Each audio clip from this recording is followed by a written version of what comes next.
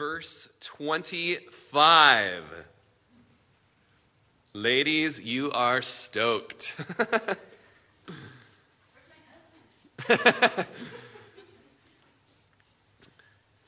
Yes, Ephesians 5:25. Trying to think through what the next few weeks are going to look like. Probably 3 weeks concerning the husband. And then maybe coming back to verse 33 and just touching on the final exhortation to both the husband and wife there. And then possibly doing a week on parenting, or maybe a few weeks on parenting. I'm just, got 242 home groups and just trying to look at the fall and things like that. And but I could definitely put another 8 weeks together for this series. So not sure if that's the Lord or not. But as we're in Ephesians chapter 5, verse 25, let's read it together. Husbands, you don't have to read with me. I'll read it for you. Joe, I sensed you're about to speak up, buddy.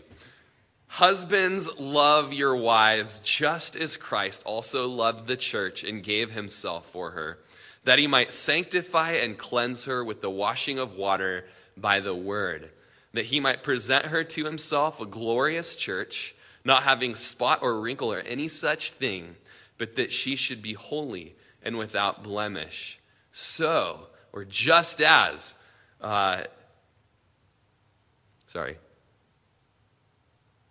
So, husbands ought to love their own wives as their own bodies. Thought I had a typo there. He who loves his wife loves himself, for no one ever hated his own flesh, but nourishes and cherishes it, just as the Lord does the church. For we are members of his body, of his flesh, and of his bones. For this reason, a man shall leave his father and mother and be joined to his wife, and the two shall become one flesh.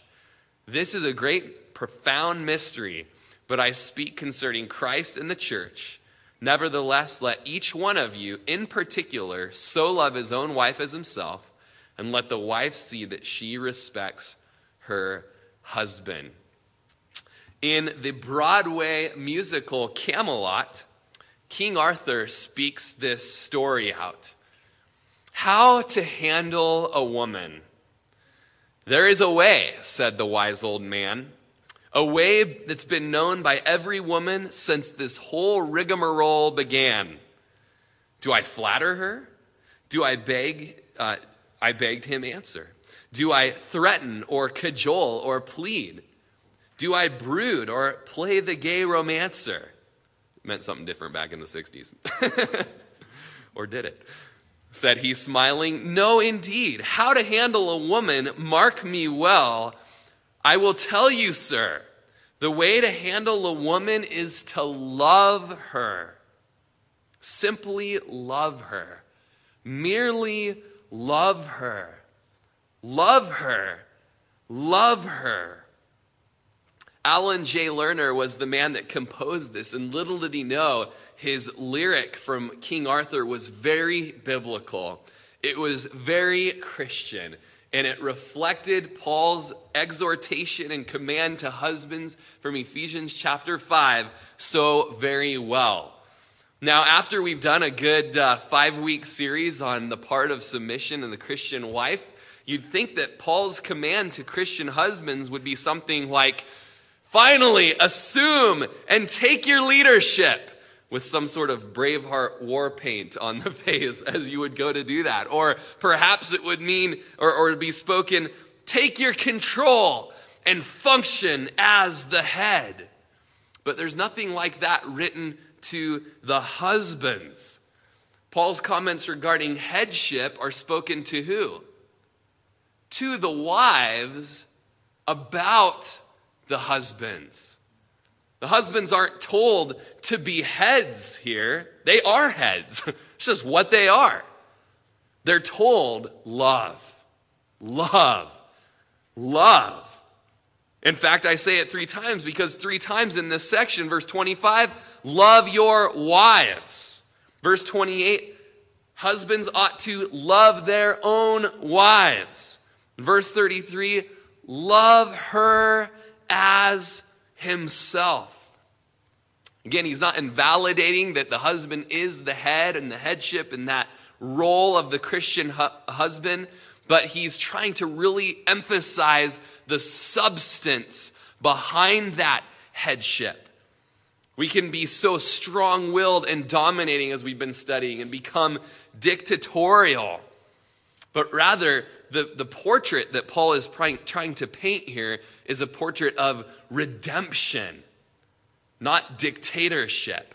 Okay, and that's the whole fragrance, the whole theme of this section. It's nice to see Paula fanning herself because it's been so cold in here, so we cranked the heat up to 75. I'm wearing a sweatshirt because I got like blackberry on it or on my, okay. Anyways. Love her, love her. When it's a small group, you can get distracted like that and then come right back. Love her. In Ephesians, love is really one of the dominant themes. There's this common thread throughout 6 chapters of love. God's love, man's love towards one another. There's a great love that we see in God's sovereignty and his plan that stretches from eternity past. There's this repeated exhortation to love one another in chapter 4, verse 2, with all lowliness and gentleness, with long suffering, that we would bear with one another in love. Now, if that's not practical advice for a bunch of sinners that are dwelling together, living together, setting up and tearing down summer in the park services together, serving at the Oasis together, cleaning a church and cleaning bathrooms and, being part of a home fellowship, this is practical stuff for sinners. Sinners within a church, or as the book title says, when sinners say, I do, you go to Ephesians and you look at love and you see, man, we got to bear with one another in love. If you're isolating yourself from Christian community, there's no need to bear with anybody. It doesn't say bear with yourself. Be patient with yourself. No, it's bear with one another. Bear with other believers. Bear with, and you get into the most intimate form of Christian community here in chapter 5.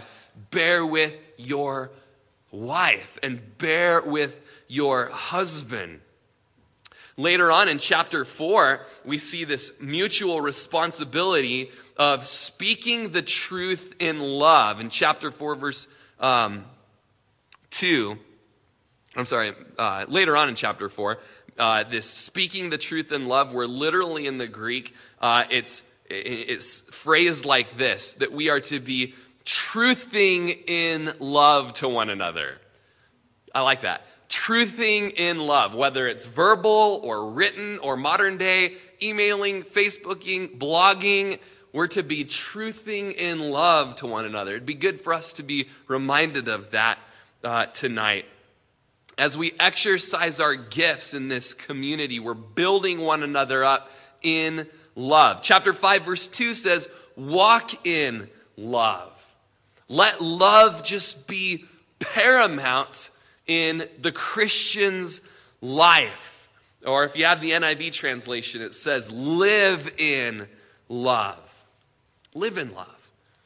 Now, we know it. You guys know it. You could probably preach it as well as me now. That chapter 5, verse 21 tells us that this submission role that we've been talking so much about, it's mutual, it's reciprocal, it's my responsibility to you, it's your responsibility to me, that we're yielding to one another in love, we're submitting to one another in the fear of the Lord. I'm actually submitting to Lindsay, Lindsay's submitting to me on one level. This submission is a special identifying feature amongst the children of God. It's part of love. And Jesus says, they will know that you are Christians, that you are my people by your love to one another. By your love within marriage. Love here in verses 25 through 33 is mentioned 6 times in the context of being a Christian husband. But why love? Why love? I mean, some people might throw that in there, but really where we're from, where I'm from, Cay Falls, not so much K Falls, more bonanza, we would throw other verbs in there. Husbands, lead your wives as Christ led the church. Oh, dude, how many of us would answer that call? I love to lead, yeah, Maybe there's a version out there that says that. Husbands, rule your wives. Or direct your wives. Husbands, manage your wives. Whip sound. Oversee your wives. Paul, who wrote this, he was a holy man of God who was carried by the Holy Spirit. He wrote this, and the Lord knew it, that when even a Christian man on his best day would read something like that, man, our fallen condition, part of that curse we read about in Genesis chapter 3, would take that and run with it, and we would even twist it and make it some form of us being able to dominate our wives or exploit our wives or use our wives and victimize them. And so God in his infinite wisdom spoke to Paul, and Paul in his own personality wrote out, husbands, love your wives. Even the command to the wife was to submit. The perfect partner to that is love. Love your wives. Love is to tower as Christian men do this work of husbanding to their wives. And he tells us to love, and we're going to look at it in the next few weeks, by giving us this incredible example of Jesus, not by giving us some fancy list that's been printed out with a magnet background that you can put on your refrigerator and go through the checklist and make sure that you're loving your wife right. Make sure you're taking her out on dates and make sure that you're giving her this number of flowers. That's not given to us anywhere in Scripture. There's some good practical wisdom to that the Holy Spirit works out in us because we love our wives. But the real instruction and ability to love, again, is found in Jesus. And we're going to look at that in the weeks to come. We would expect those kinds of things to be in the Bible, but they're just not there. Instead, Paul gives us a testimony of the best lover the world has ever seen and how he relentlessly pursues his bride, his love, and lays his life down for her. And that love produces just a reciprocated love and a submitting love and a respecting love back to him. And Paul lays it out in this kind of novel, type writing. It's almost a fresh gospel that we have here, a gospel account here in Ephesians chapter 5, 22 through 33, because it just lays out just concisely what Jesus has done for us on the same vein as a Matthew or a Mark or a Luke or a John. He gives us this and plunges us into a fresh consideration of who Jesus is and what he has done for his bride. And that is the example to us, just like with the women, that defines love, it defines headship, it defines or it motivates us, it propels us to be what we need to be as husbands, and that is loving. And so submission of verse 22 through 24 is to be romanced in verses 25 through 33. And you might write that, men, in the margin of your Bible. I know that this young kid might not teach you guys too much about marriage, but there's some wisdom here in the word. Submission of verse, and just the outline, 22 through 24, submission is to be romanced. Verse 25. So how to handle a woman? King Arthur asked, "Mark me well, dear sir, the only way to handle her well is to love her, simply love her, merely love her, love her, love her, love her." Pretty simple. We need to, as husbands, think of our responsibilities to our wives in terms of the atonement of Jesus.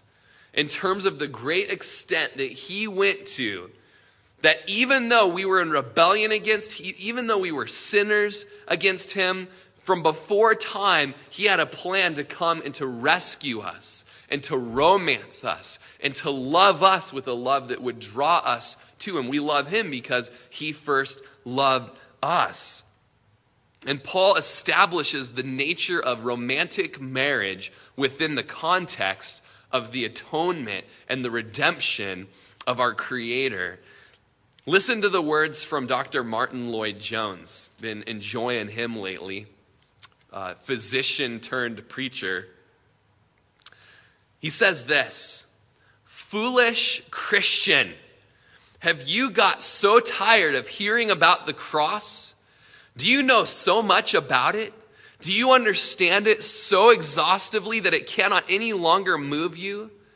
Ah, you say, I want the higher teaching now. I want detailed teaching now as to how I'm to live this sanctified life.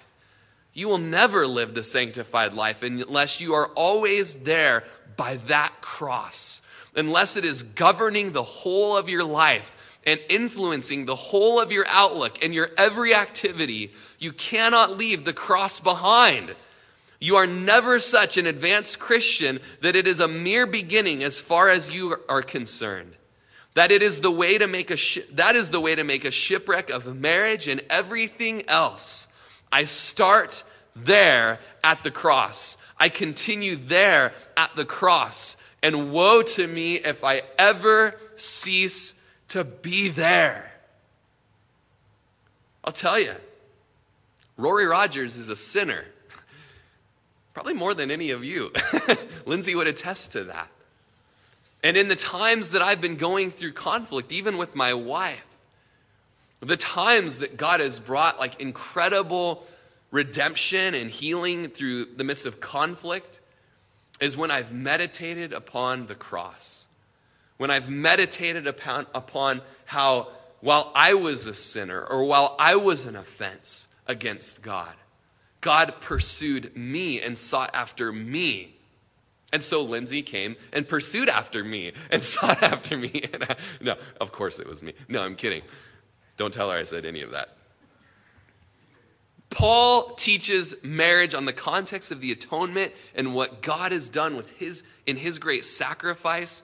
And it's how Paul teaches us, and it's the vein that we stay on here, driving us to the cross. Understanding the cross and God's servant leadership is the basis for all relationships within the church, within marriage, and within our relationship with our kids. You look at 1 John chapter 4, verse 10, and you might ask the question, what is love? Well, in this is love. Not that we loved God, but that he loved us and sent his Son to be the propitiation for our sin. Beloved, if God so loved us, we also ought to love, and we might think, stop and pause. We might be, if God so loved us, we also ought to love God. But that's not what it says here.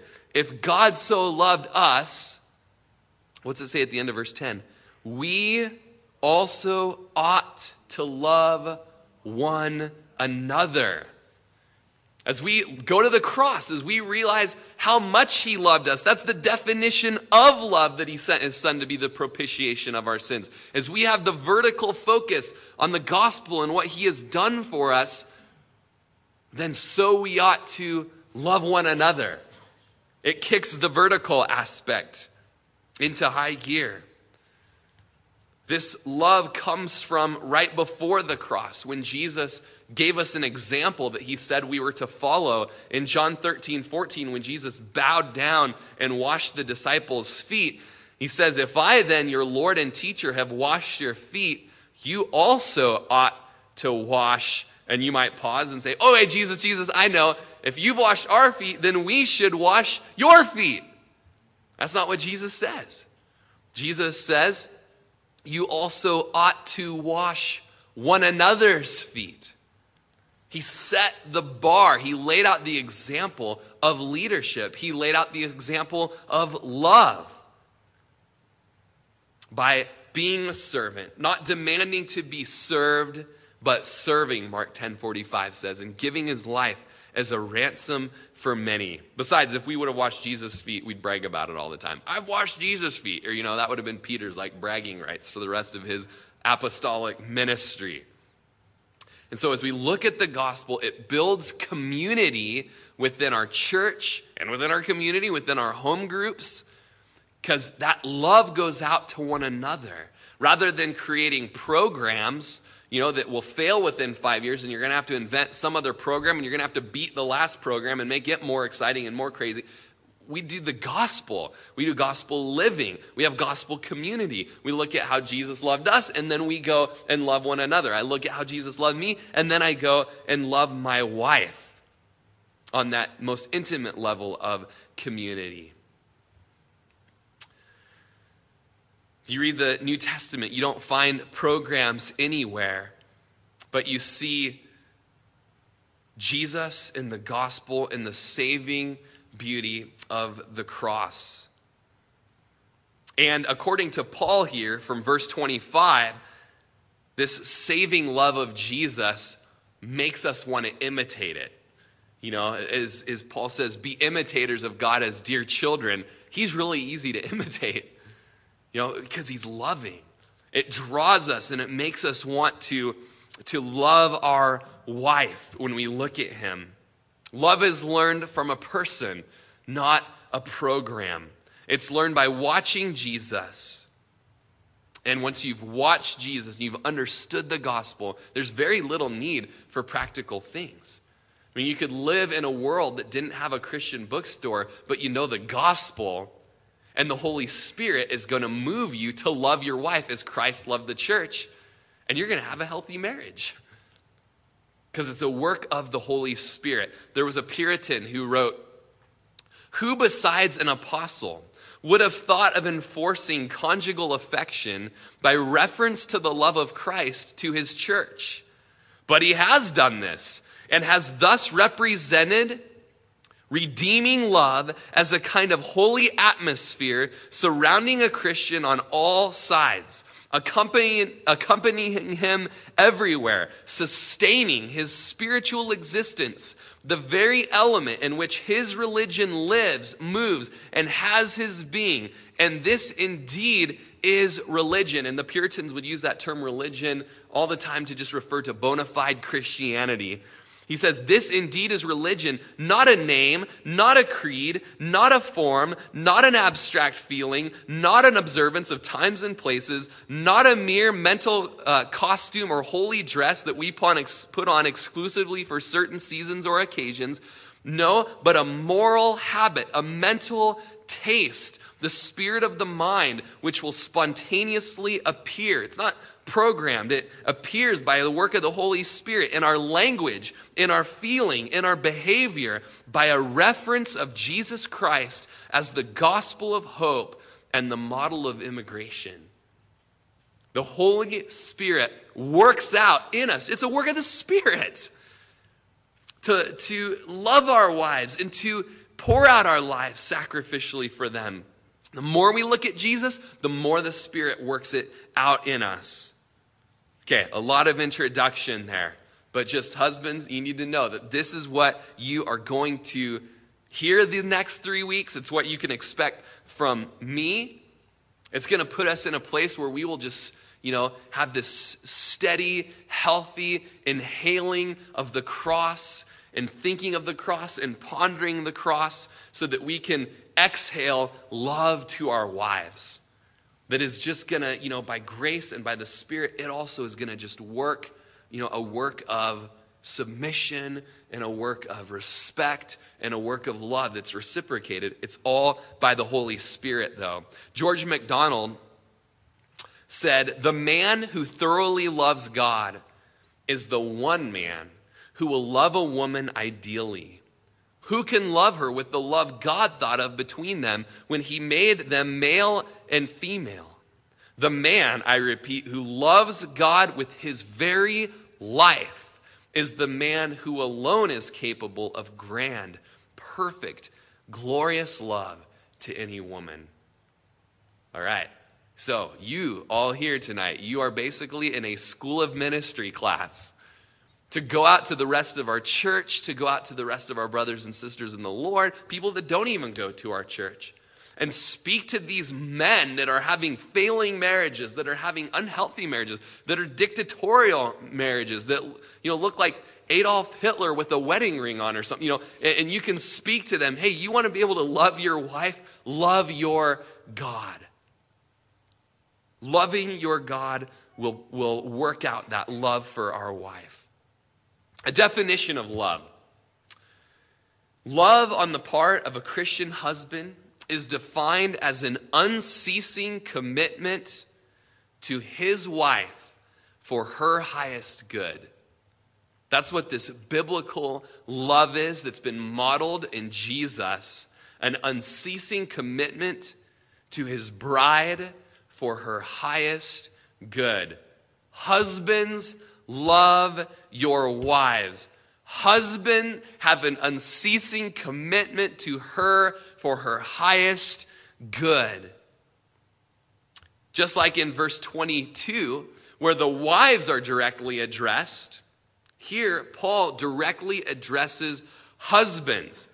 And so, just as we've learned that, guys, we can't take verse 22 and just throw it in our wife's face and tell her to submit. It's not addressed to us for us to use as a tool in beating her and, causing her to submit. It's for her so that she can voluntarily submit to her husband's sacrificial love. We have our own exhortation from Paul, and that is to love. And wives, you don't get to use it as a stick against us. Tonight, I can hear the conversations on the way home. Loretta's going to tell Frank, why aren't you loving me? Paul told us to love our wives. You're not loving me. What's going on? I want you to love me. I need this love. I'm craving this kind of love. Where is it, Frank? Yeah. Let Loretta walk the rest of the way home. No, I'm just kidding. The wife doesn't have a license here from verse 25 to use this against her husband and to manipulate him to get what she thinks or even knows she deserves. This is a word from it's a direct word to the husbands, and the husbands can hear it from the Lord to love their wives. This is obedience that the Christian husband owes to his Savior who poured out his life and has bought him. And so for us brothers and husbands, there's forcefulness in this command. There's constraint in this command that comes from Jesus himself. Husbands, love your wives. And remember, when Paul wrote this, it's kind of normal to us. We've grown up in the church. We kind of get it. We know it. We've heard it. Yeah, Roy, I get it. 7-8 weeks on Ephesians 5. This is revolutionary to the world even today. And it was revolutionary in Paul's day. To talk of loving your wife was unheard of. It's crazy. You got the guy Demosthenes, and you've heard this before, who said, we have courtesans for the sake of pleasure, we have concubines for the sake of daily cohabitation, and we have wives for the purpose of having legitimate children and having faithful guardians of our household affairs. Not very elevating to women.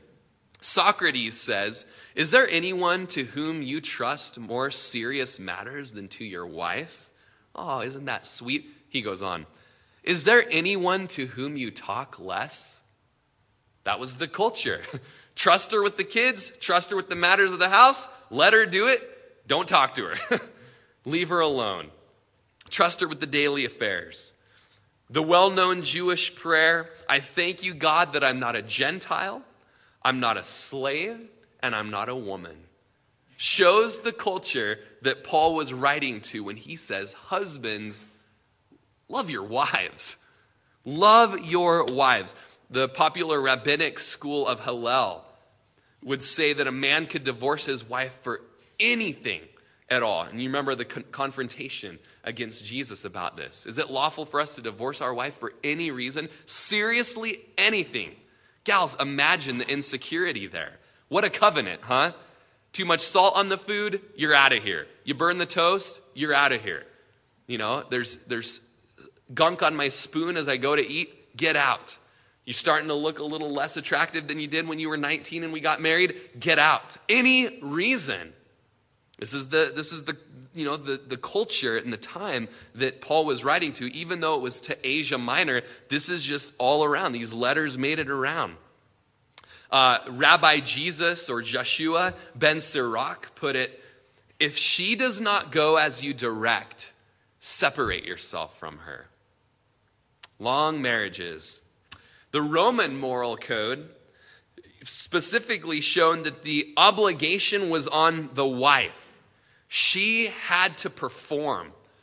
All of the privilege was on the husband. And this went so far even as divorce. If, basically the wife couldn't divorce her husband, and he could just go out and just, live a life of, sexual immorality and infidelity. But if the wife had one, affair, then she would be put away, but could never divorce her husband. And so Paul confronts this culture, and he confronts his culture, and he confronts our culture with a incredible alternative, a glorious alternative, a new way of life, a new way of living, a new way of thinking. These principles that are found in the Bible, guys, the world needs to hear it. The world needs to hear it. May the Holy Spirit empower us to speak it out to the world. A lot of husbands, they speak in this, as if they were still part of the Roman ethic. Shel Silverstein, a great poet, wrote an attack on male chauvinism in the form of kind of a country song. And it goes like this. You ready for this, Joe? You're going to be singing it all day tomorrow. Put another log on the fire, cook me up some bacon and some beans, and go out to the car and change the tire. Wash my socks and sew my old blue jeans. Come on, baby, you can fill my pipe and then go fetch my slippers and boil me up another pot of tea. Then put another log on the fire, babe, and come and tell me why you're leaving me. It goes on. Now, don't I let you wash the car on Sunday? And don't I warn you when you're getting fat? Ain't I gonna take you fishing with me someday? Well, a man can't love a woman more than that. And ain't I always nice to your kid's sister? Don't I take her driving every night? So sit here at my feet, 'cause I like it when you're sweet, and it ain't feminine to fight. Nothing? Seriously? Shel Silverstein, Aaron. You grew up with that guy, Where the Sidewalk Ends. So often that is our attitude towards our wife. Oh, we let you serve us. But Paul brings out what one writer calls a bare-knuckle swing at the domestic ethics of his time. He comes out boxing and brings the gospel, which anywhere the gospel would go, would bring liberty to women. We tend to think of the women as the nurturers who take that role within the home. But according to Paul, men are to be nurturers. Men are to be lovers. The TV that we watch these days, it pokes fun at men and says that they need to, feel their feminine side a little bit more. But biblically, it's not the feminine side, it's the male side that is loving, that is tender, that is gentle, that, parents the children and doesn't provoke them to wrath, but is even gentle and loving in his parenting. It's not a feminine thing at all. It's the real heart of what manhood is. And I remember getting a book, and it's on my shelf today, and there's some okay things in it. It's called Wild at Heart by John Eldredge. And I remember one thing about this book is he, encourages us to be like Braveheart, and to be like William Wallace. And that, God is like William Wallace, and we should be like William Wallace, or we should be like the Gladiator. Anyone seen that movie with Russell Crowe? The Gladiator, total man's man, the guy that introduces himself as Maximus Decimus Meridius, commander of the armies of the north, general of the Felix legions, loyal servant to the true emperor Marcus Aurelius, father to a murdered son, husband to a murdered wife, and I will have my vengeance in this life. or the next. And we all kind of do the Tim the Toolman Taylor grunt when we hear that, But really, like the ultimate example of a man is Jesus. He is the example of a man. And his form of manliness came in power, the power of a servant, the power of humility, the power of a self-sacrificing love. This responsibility to love is determined by the husband. The husband sets the temperature for love within their home. Convicting for me. It's the husband that sets that temperature. And some of you guys, 41 years? 41 years yesterday. 50 years, right? 55 years? Incredible. Measly little 10 years here, I'm still on the bottle. Even in these awesome 41, 55 years, 30 years, whatever it might be, man, the temperature can go up. The temperature can get hotter. But husbands, you get to lead in love in that way. And we have that kind of love between Jesus and the church. Question is, why are you guys here tonight? You're 10% of the church or something like that have come out tonight. There's probably a few different reasons, like our marriage stinks and so we need some help, or there's other reasons like, we love Jesus when it all comes down to it. And, I would ask you, well, why do you love Jesus? And you say, well, I love Jesus because he first loved me and I know that he died for me. And that kind of love that he's shown has brought you here tonight. You want to worship him. You want to love on him. You know he's worthy. You've seen what he's done, and you want to respond to that, right? I mean, all of you guys here, you guys sacrifice time to serve. You worship. You give. You obey. And then you do that again, and you do that again, and you do that again. And why do you do those things? Because you get a trip put on you and bulletin announcement time on Sunday mornings, or what? Well, you do it because Jesus first gave to us, and so we give to him. Or Jesus first served, and so we serve in response to that. Jesus was obedient, and so we're obedient to that. It's all about Jesus. He laid down his life. He sacrificed his time. He fasted. So I lay down my life. I sacrifice my time. I fast. I spend time with Jesus because he first spent time for me. And people who are careless about their attendance on, Sunday, it's just a reflection of their comprehension and love for the gospel. Tim Savage, of Sacred Marriage, or No Ordinary Marriage, says that the wide range of meaning attributed to this term love is enough to tax even the most gifted lexicologist. What does this love mean? It's so deep, it's so great, and it's so elastic. What does it mean? Ephesians 3:18, remember how the thread of love is woven throughout the book? Ephesians 3:18 says that the prayer is that we would be able to comprehend with all of the Christians, all of the saints, what is the width and length and depth and height, to know the love of Christ, which passes knowledge, that you may be filled with all the fullness of God. What is this love of Christ? Gosh, may the Holy Spirit give us understanding of it. Length, height, width, depth, breadth. It passes our knowledge.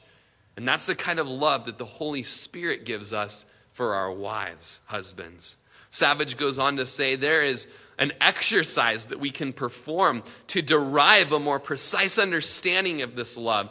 We must picture in our minds the outer limits of Christ's sacrifice, the 2 points forming the launching pad and then the destination of his love. Heaven certainly represents the point of departure.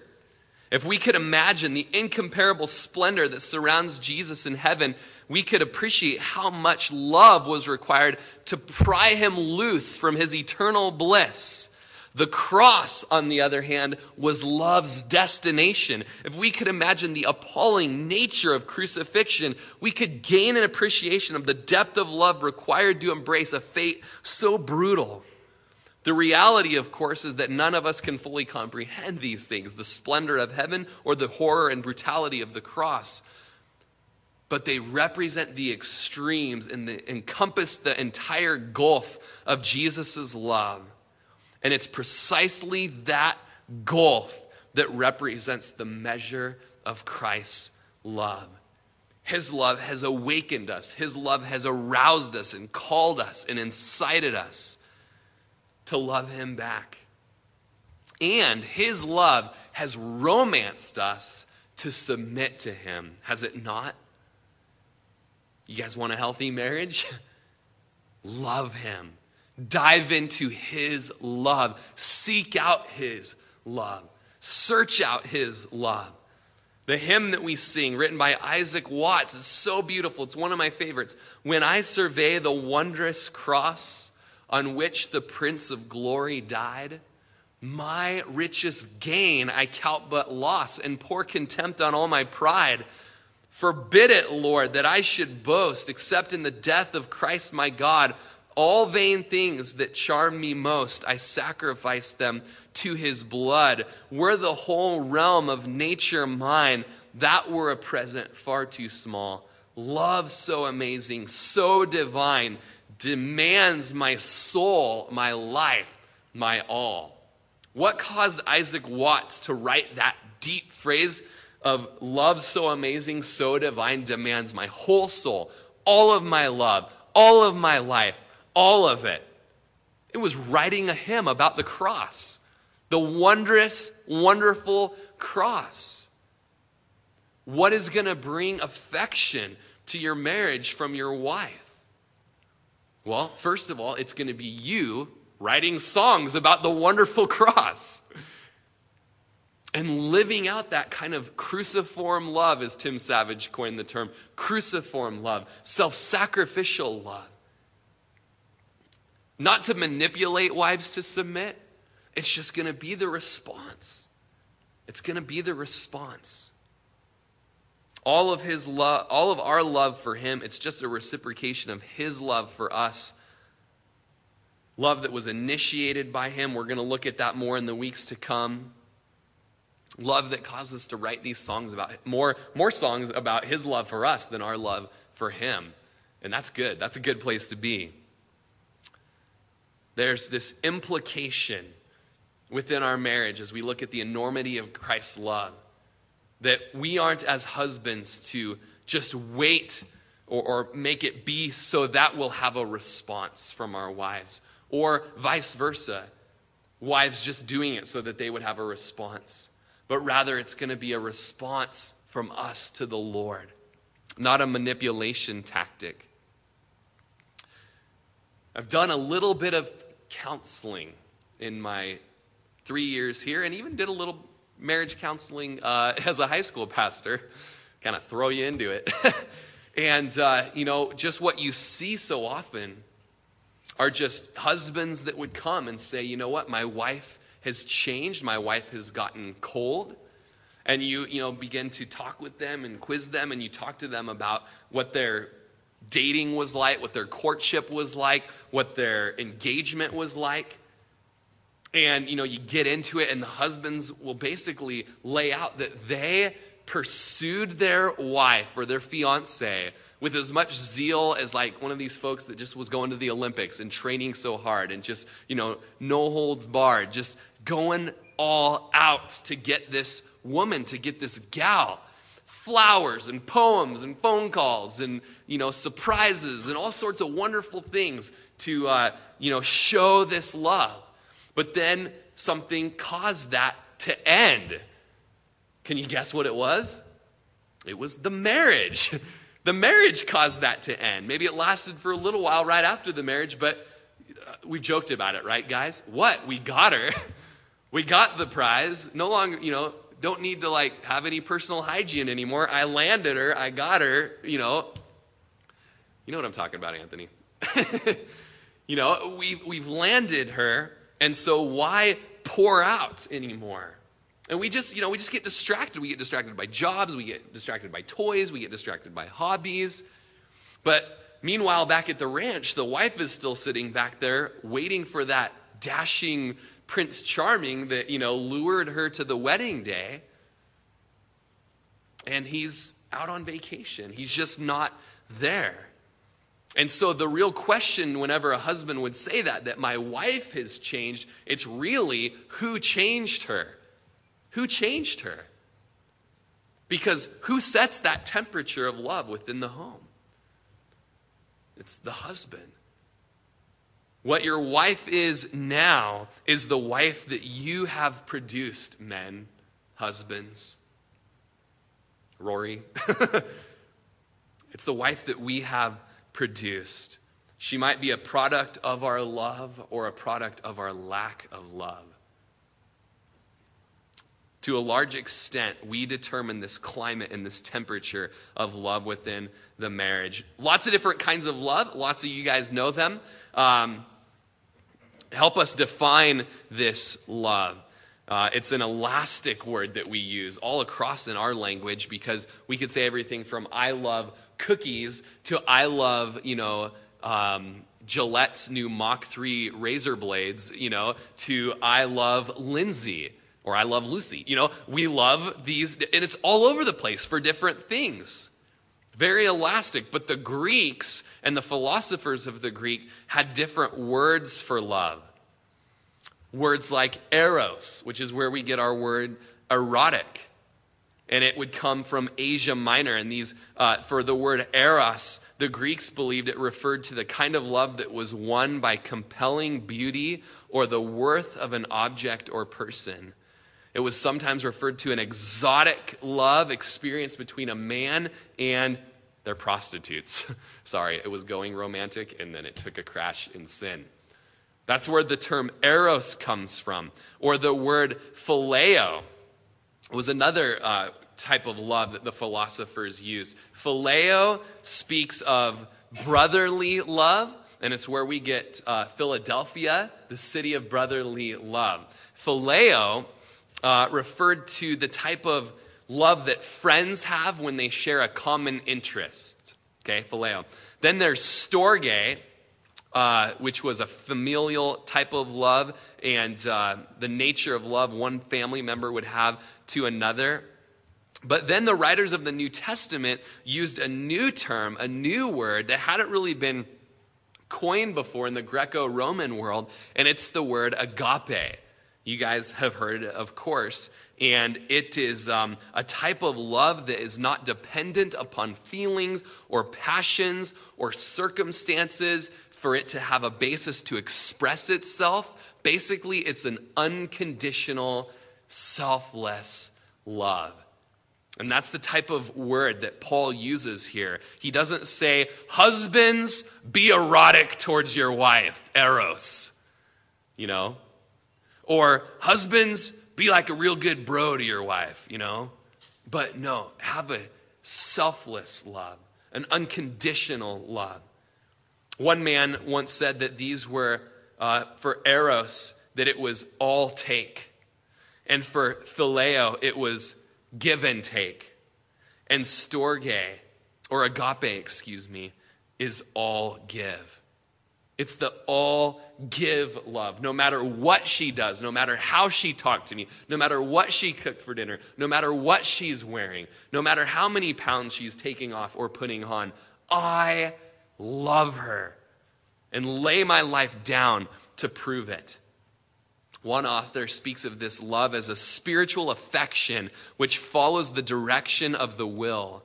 Unlike feelings which are instinctive and unreasoned, this can be commanded as a duty. Sometimes within marriage, we have to choose love. We get to choose love. We get to choose agape. We cry out for the Holy Spirit to put agape in us, and then we obey and we choose to love. Why? Because the scriptures tell us to love. Even when maybe it's not been earned. That's what makes it agape. Another definition for love, this love of Ephesians 5:25, that it's a self-giving love, totally unselfish, seeks not its own satisfaction or even affection, answering affection, but that which strives for the highest good of the one loved, a love that impels the one loving to give himself in self-sacrifice for the well-being of the one loved, a deep-seated, thoroughgoing, intelligent, and purposeful love in which the entire personality, not only the emotions, but the mind and the will, express itself. Guys, men, bros, at the end of the day, this is what we need the Holy Spirit for. Are we up to this kind of love? Well, it's precisely what we've signed up for. If you got a ring on your finger, or if you're a construction worker and you don't wear a ring on your finger, but you still have the certificate, you have signed up for this selfless, unconditional love, whether you realize it or not.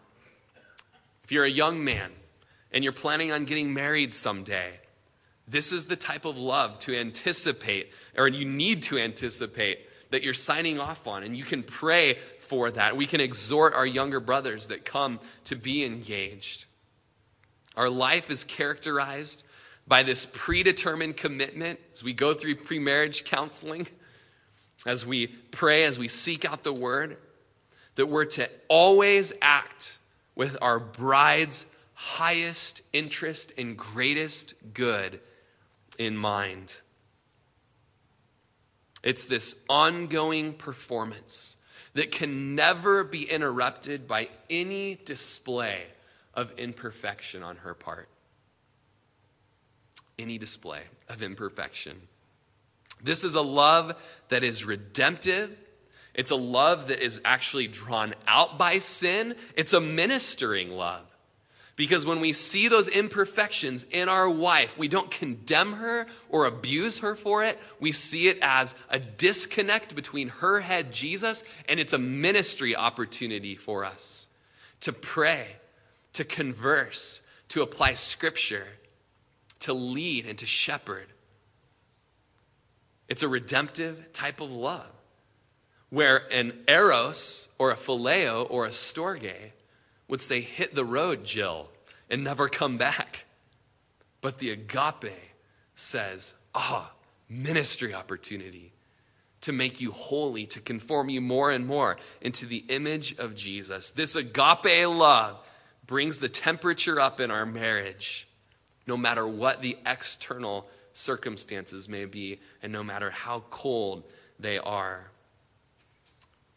When we hear this, we forget how we feel. Forget how you feel. I don't want it, or she didn't do this. Or it's not about how we feel. It's about what the word says as our authority.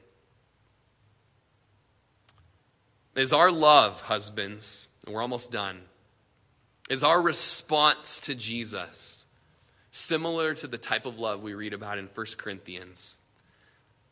You want to flip there, or we have it up on the screen. 1 Corinthians 13, 4 through 8. Now, before we read it, we're going to take out the word love. And husbands, we're going to add our names. Lucky you, it's activity time at Calvary Chapel of Crook County. Don't worry, I'll start with myself. 1 Corinthians chapter 13, verse 4. Rory suffers long and is kind. Frank does not envy. Don does not parade himself. Ken is not puffed up. Paula, we get an amen? Amen. All right. Blaine does not behave rudely. Joe does not seek his own.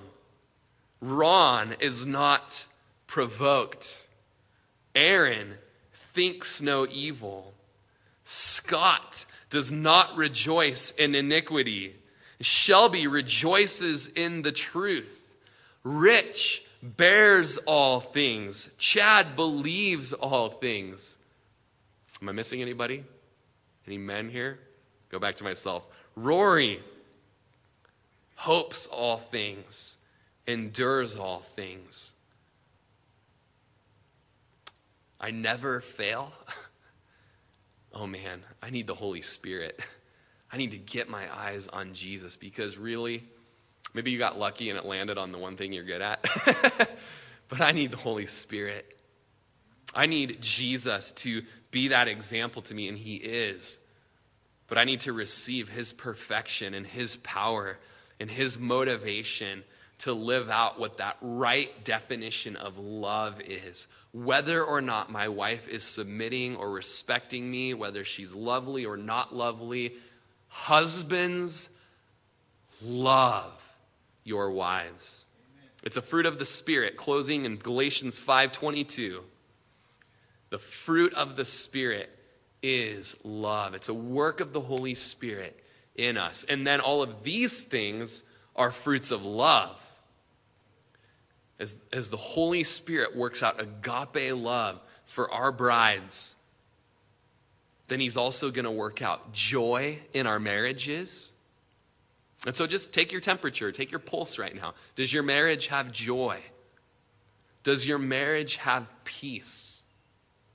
Does your marriage have patience or long-suffering? Does your marriage have kindness and goodness and faithfulness, gentleness and self-control?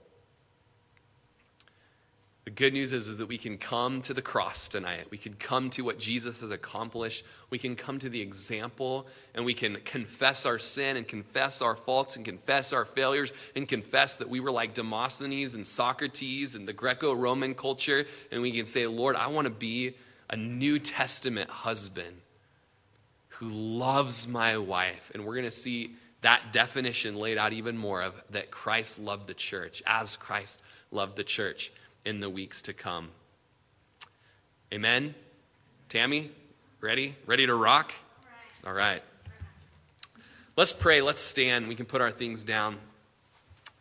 Lord, we just thank you that we can come to you with our failures and our weaknesses and our flaws and our faulty worldviews. And we can come to your word that is that sharp double-edged sword that can divide just between the soul and the spirit and is a discerner of the thoughts and intents of the heart. And Lord, we can come to your word and we can have your word confront our faulty worldview and shape us and change us. Lord, just knowing the men here in this room, like I believe there's not a man here. It's not often I can say that, but in this room tonight, I believe there's not a man here that doesn't want to have this cruciform love, this self-sacrificing love, this agape love that Paul writes of here. And so we pray for that, Lord. We know our wives are here, and they know what jerks we are. They know just how manipulative and rude we are, how faithless we've been. Maybe we've even lost just trust with them. They know, like yesterday, the argument we were in, or today, the argument that we were in. They know the way we've spoken to our kids. And Lord, even more than they know our depravity, you know our depravity. But Lord, we thank you that we have been washed and we've been cleansed and we've been justified and we've been sanctified by the Spirit of God.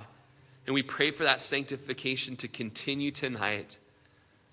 As husbands, Lord, would you fix our gaze on the cross? May the cross never get old to us, and may we never think we know enough about it that let's move on to just something that I can do now. Lord, would you fix our gaze on the cross? And Lord, would you just spark in our hearts and in our lives, and Lord, in our church. This is an unpopular view, even within our church, God, to apply the gospel to every fault and every failure.